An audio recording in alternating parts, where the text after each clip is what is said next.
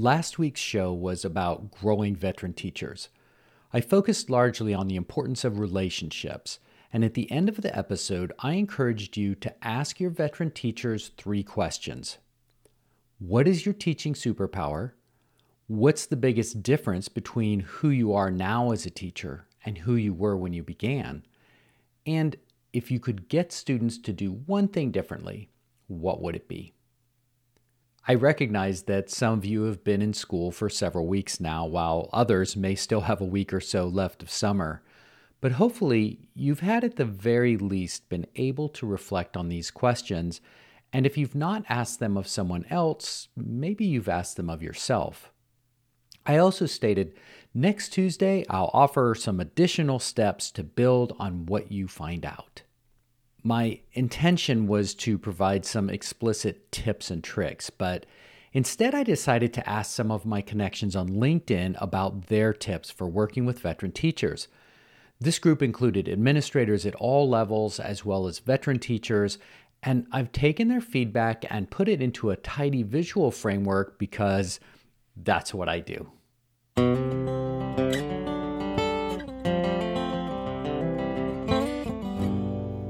Hello, colleagues, and welcome to the Assistant Principal Podcast. I'm your host, Dr. Frederick. We are all on a leadership journey. Every day we have a chance to grow. Every day we have a chance to help others grow. My goal and the goal of this podcast is to help you grow into being a strategic leader. A leader who puts people before purpose, who solves problems instead of treating symptoms, and who understands the difference between progress and action. Through this podcast, my daily email, and virtual programs, I'm working to build a network of inspired and inspiring school leaders. Let's get started on today's adventure and this unique opportunity to learn to live and lead better.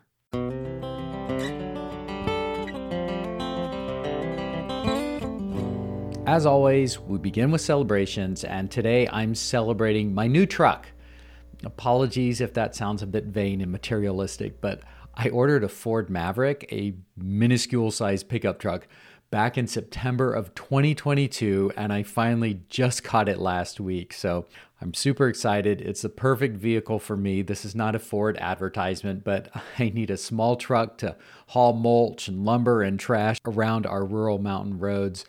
And the thought that I might be able to squeeze out 30 miles per gallon on my trips down to Columbia and Greensboro and elsewhere, that's got me really excited.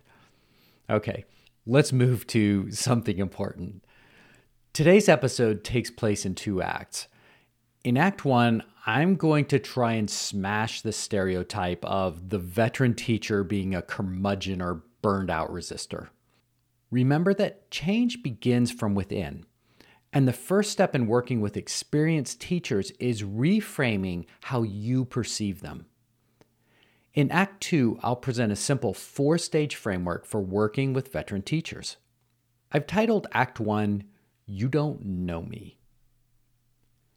Change, trauma, and more change.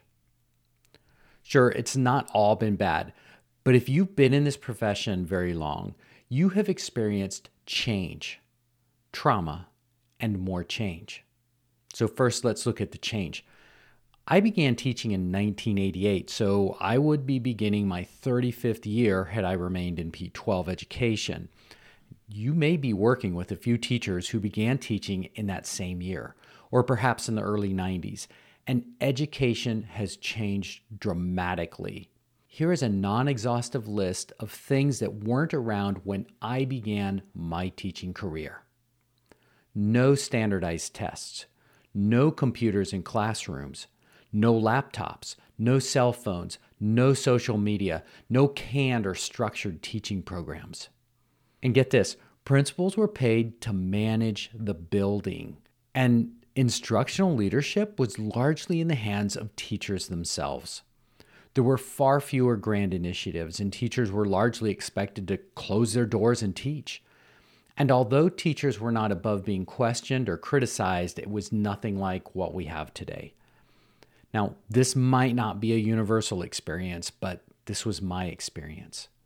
So, point 1, Veteran teachers possess a sense of history and have experienced profound changes over the course of their careers. For many of them, in many ways, the profession they find themselves in now is not the profession they entered. And now the trauma. I believe that teaching is the greatest profession in the world. Not necessarily in its current condition, but the ability to transform life and enrich the future is unparalleled. That said, teaching can be a traumatic endeavor. Trauma can occur when there's conflict between teachers and the students and families they serve. But the form of trauma that's most pertinent to our discussion is trauma with administration, especially around the teacher observation and evaluation process. The average tenure of a middle school principal in the U.S. is 3 to 5 years. As a 35-year veteran teacher, on average, I would have had 7 to 12 principals and countless assistant principals. Think about this. 7 times new leaders have come into my school, brought their vision, changed school culture, and asked me to buy in, and then they've left. More than likely, some of those principals have acted like this was their school, not my school. And in their quest to stamp their identity on the school, they may have erased part of my identity, even erased part of my school. In addition, with so many leaders cycling through, it is very likely that most experienced teachers have had at least one very negative, traumatizing experience with an administrator. Imagine having pride in your craft, having invested years in working with kids, receiving solid evaluations year after year, and then someone with half your experience comes in and tells you not only that you need to get better, but that they know how you need to get better. They know how your craft needs to improve. Seriously? And maybe things are different today, but 2 decades ago, it was not that uncommon to have administrators who yelled at teachers. Not a lot of them, but they were out there. And many experienced teachers have experienced a humiliating dressing down at the hands of a petty tyrant. Please, I'm not throwing you under the bus, but understand, not all administrators are like you. A few are great, most are good, but there are some bad administrators out there. And when a teacher has had 7, 12 or more principals, and maybe another 7, 12 or more assistant principals, the chances are fairly high that one of them was bad, and that's all it takes to create trauma. One. This brings us to the third part of Act 1, change. The change in Part 1 was about how education has changed. No cell phones, no social media, can you imagine? But the change in Part 3 is about the change process, more specifically the fascination with the flavor of the month. In our quest for improvement, which is understandable, we can often get dazzled by the next best thing. And I'm speaking from experience here. I'm one of those visionary type leaders, and if I didn't have people to keep me firmly tethered to the ground, I would be jumping from one change to another at light speed. But let's just think about the changes, significant changes in reading instruction over the past 3 decades. Phonics, whole language, balanced literacy, reading recovery, accelerated reader, guided reading, and now a plethora of computerized programs, and I'm sure I missed stuff. I read a research study a while back that described how teachers' attitudes towards change projects changed over time. With the first change initiative, new teachers are gung-ho and they're actually out there leading the way. With the second initiative, teachers willingly engage. But with the third change, they're beginning to detect a pattern, and so they may begin to hesitate. And with the fourth and subsequent change, many teachers will close their doors and ignore it. And I say, kudos to them. They're right. We cannot continue to make significant changes in curricula, significant changes in teaching techniques, significant demands on the way we want teachers to teach a given subject area. We can't keep changing these things year after year after year. Now, obviously, I've made some generalizations here, and individual experiences will vary widely. But the existence of change, trauma, and more change is critical in not only understanding but appreciating veteran teachers. They are right not to embrace big change initiatives because those initiatives will go away. They are right to be wary of you. They have been hurt by people like you before, and by people like you, I mean administrators.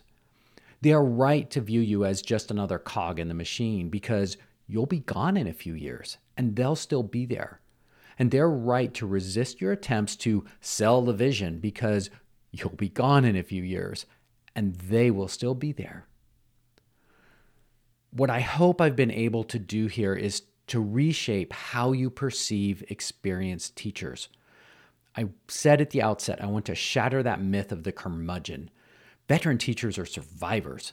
They've seen unprecedented changes and they have more experiences with school leaders than you do. They're caring and passionate and a wealth of knowledge. And if they're hesitant to engage, they're only being wise. This closes Act 1. I promised you a simple framework for working with experienced teachers in Act 2, but first I need to thank the educators who inspired this framework. Last week, I DM'd about 30 education connections on LinkedIn, asking for their tips on working with veteran teachers. I received 13 replies, and that's a lot of replies. Clearly, this is something we need to talk more about. My responders consisted of people I've known for a long time and others I just recently connected with. There are district leaders, principals, assistant principals, and veteran teachers. They come from rural, urban, and suburban schools and are diverse in a myriad of other ways. I wish I could share each of their quotes. I do include some here, but this is already a long episode, longer than I planned. So please, fellow educators and esteemed colleagues, accept my deepest gratitude. Jessica Preisig, Dr. Darian Bird, Alex Uriema, Brian Lively, Dr. Efrain Martinez, Nicole Ward, Kristen Holt, Dr. Cliff Lee, Natasha Isaac Bonaventure, AJ Bianco, Jennifer Bertram, Dr. Sam Searcy, Tashika Truesdale, and Dr. Bart Elliott. Thank you. Thank you. You've made this episode into, I hope, something special. Okay, this model is not exhaustive. It's not meant to be. It's meant to be simple and above all, actionable. I've developed it from a perspective of beginning with nothing and working through a 4-stage process of developing a collegial relationship with your experienced teachers. Remember, the collegial relationship consists of both personal and professional components. And if you missed that on last week's 5 for Friday, episode 154, I really encourage you to go back and give it a listen. This framework should be especially valuable for new administrators and new-ish administrators in new buildings. But no matter who you are and where you are in your career, I hope this will be helpful in helping you kind of have a specific strategy and process for supporting your experienced teachers. Now, there's nothing earth-shattering here, and the value's not in the behaviors. You're probably engaging in many of them already, but the value is putting the behaviors into a process. So without further ado, here we go. Phase 1 is learn. Phase 2 is empower. Phase 3 is support. And phase 4 is grow. When I talk about phase 1 being learn, that's learn about the person. Learn about all those changes that veteran teacher has seen, the ups, the downs, their joys, their sorrows, the traumas. Learn about their teaching superpower and their aspirations, and learn what they bring to their school. How do we do this? 3 simple things. First, we be present. As Alex Uriema said, one thing I learned this year is really to lean in. People want to feel safe and heard. And by leaning into the experience of a veteran teacher, especially as a new young AP, you're able to build trust and rapport.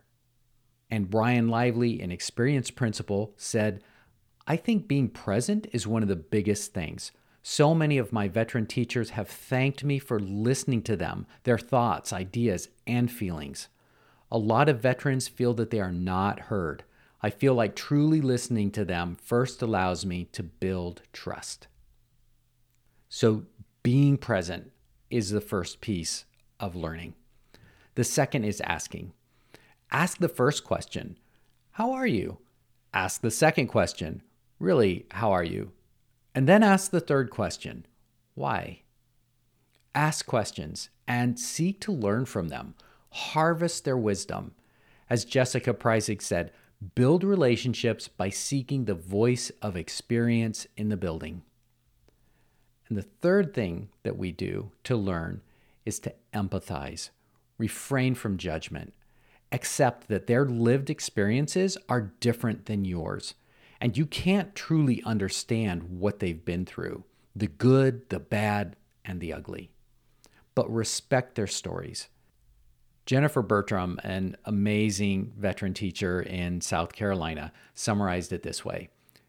Giving audience to the veteran voices validates their experience and can make them feel valued in a profession that doesn't offer that very often.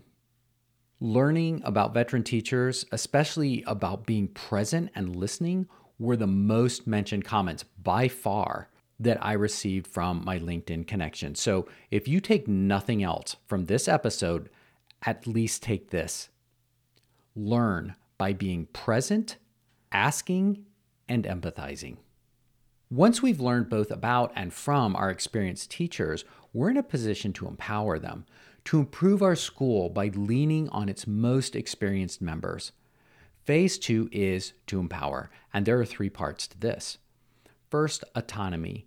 Give as much latitude as possible to your veteran teachers. Avoid burdening them with unnecessary requirements, and don't tell them how to teach. As Cliff Lee recognized, nothing delegitimizes a person's authority like forcing meaningless work on people. Secondly, leverage their expertise. What is their teaching superpower? What are the skills and techniques that they've mastered over the years? Maybe instead of bringing in someone like me to teach about developing classroom procedures, tap the talent that's already in the building and have your veteran teachers do it. Third, provide opportunities, specifically provide leadership opportunities. Mentoring, leading parts of your MTSS process or important committees, and involve your veteran teachers in scheduling, updating policies and procedures and things like that. Okay, we've learned about our veterans. We've empowered them. Now let's support them. In my framework, supporting teachers means something very specific. Supporting teachers means bringing alignment to your school so that teachers' work growing students is helped, not hindered, by the other dimensions of the organization. And remember, each organization has 6 dimensions: people, purpose, structures, resources, and then external forces and internal forces. So the first part of supporting is aligning. Align your resources so that teachers' time and attention, the 2 most valuable resources, are focused on teaching. Align your structures so that people feel like they're swimming downstream, not upstream. And align your purpose. Focus on the school's affirming purpose of growing students and cultivating adults who have agency in their lives. It's about lives, not scores. The second part of support is to protect, and this refers to that dimension about external forces. Protect your teachers from the ravages and vagaries of external forces. Full confession, in a time where teachers are being targeted as a profession and as individuals by a plethora of media and politically motivated groups, I'm not sure how to best do this. It seems like having a teacher's back isn't good enough when people are attacking them head on. I guess that's another episode which I will need lots of help with, but at the least, be a wall between angry voices and rhetoric and constantly remind your teachers of how positive and powerful they are. Third, let's celebrate. This relates to those internal forces, that final dimension of the 6 dimensions of organizations. Let's celebrate in 100 different ways. Yes to food and sticky notes, yes to jeans or whatever tokens you can offer, But let's also begin every meeting with celebrations. And let's find small wins every day in every lesson. And let's relentlessly point them out to everyone. Let's acknowledge and admire the landmarks of long service. And now that we've done all of this, we've learned about and from our veteran teachers, we've empowered and supported them. Now we can help them grow. How do we grow veteran teachers? We don't. We help them grow themselves. Consider the incredible words shared with me by Efrain Martinez, an elementary school principal and producer of the Wisdom and Productivity podcast. Efrain said, "Never forget that as the coach, your presence upon the field does not signify the act of scoring a goal. The tutelage of Messi or Ronaldo in the art of goal scoring remains beyond your purview. The seasoned veteran embodies expertise while you grace the periphery. Employing an empathetic and Socratic demeanor, you possess the capacity to gently probe the facets you've perceived, affording the veteran the privilege of self-discovery. As a keen observer from the sidelines, you're endowed with the insight to eliminate those hidden blind spots, offering your revelations in a manner untouched by judgment. Through this harmonious interplay, the veteran finds themselves enveloped in admiration, for you have inadvertently nurtured their journey towards the pinnacle of their potential." It's hard to build on this imagery, so I'm not going to try. Just embrace your role in growing your experienced teachers as that of holding up the mirror. Be present, ask the questions that pave the path for self-reflection, and then provide assistance when asked. One other thing I wanted to say about growing our veteran teachers, I'm actually adding this post-production because I'd forgotten to say it. I think it's so valuable. So Kristen Holt, who's a wonderful veteran teacher in my home county of Jackson County Public Schools in Western North Carolina, said, "As a veteran teacher, I know I am doing a good job, or I wouldn't still be here. But I also want feedback that's useful and purposeful that comes with support. If I'm told that I need to do something differently, I want to hear how you will support me through that and how you will check to see that it's happening." So I just love this quote from Kristen because it points out so much. Yes, our veteran teachers are still there, so they're doing something right. They're good. And when we give feedback, that feedback has to come with support. And that goes right back to that systems piece, because if you in a school don't have your systems set up so that you can continually support and grow your teachers, then you're going to fall short, not only in growing your veteran teachers, but in growing any of your teachers.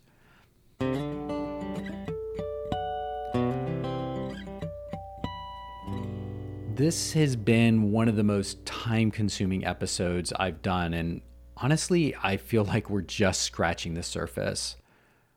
Mara and I are trying to get a nice visual of the process put together, but I don't think it will be ready when this episode releases at 6 a.m. on August 29th.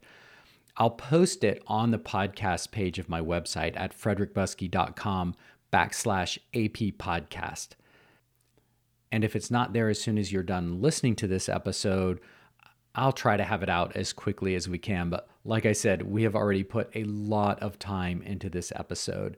If you want to make sure not to miss a little handout and visual that we'll put together, I'll announce it on my daily email when it's done. So if you aren't already a subscriber to the daily leadership email, this might be a good time to sign up. There'll be a pop-up on my website, and that will make it easy for you. Again, if you take nothing else away from this episode, be present, listen, ask, and empathize. If you can do these things, then you're halfway there. And I'll close with this story from my own career. The last 5 years of my career in P12, I was a county level special ed coordinator. And I remember feeling utterly lost in that job and not really knowing what I was supposed to do, not just for the first year, but for the first 2.5 years. And things changed when I made it a priority for me to just listen and hear my teachers. Instead of me trying to teach them something, I began focusing on learning something. And I remember one of my last days before I took the job at Western Carolina University to coordinate their principal licensure program. I went into the classroom of two of my multiple handicap teachers, Jean and Teresa, at the end of the day, probably on a Friday like I frequently did, and shared with them that I'd be leaving. And they were so complimentary, and they thanked me. They thanked me profusely. And I was confused because I didn't know what I had done for them. But they said, "You listened to us. You listened to us, and you asked questions that made us think without telling us what to do." And I think that captures it, right? That's the essence. Don't try to teach your veteran teachers something. Just try to learn from them. And in that process, you'll also be opening up their own learning.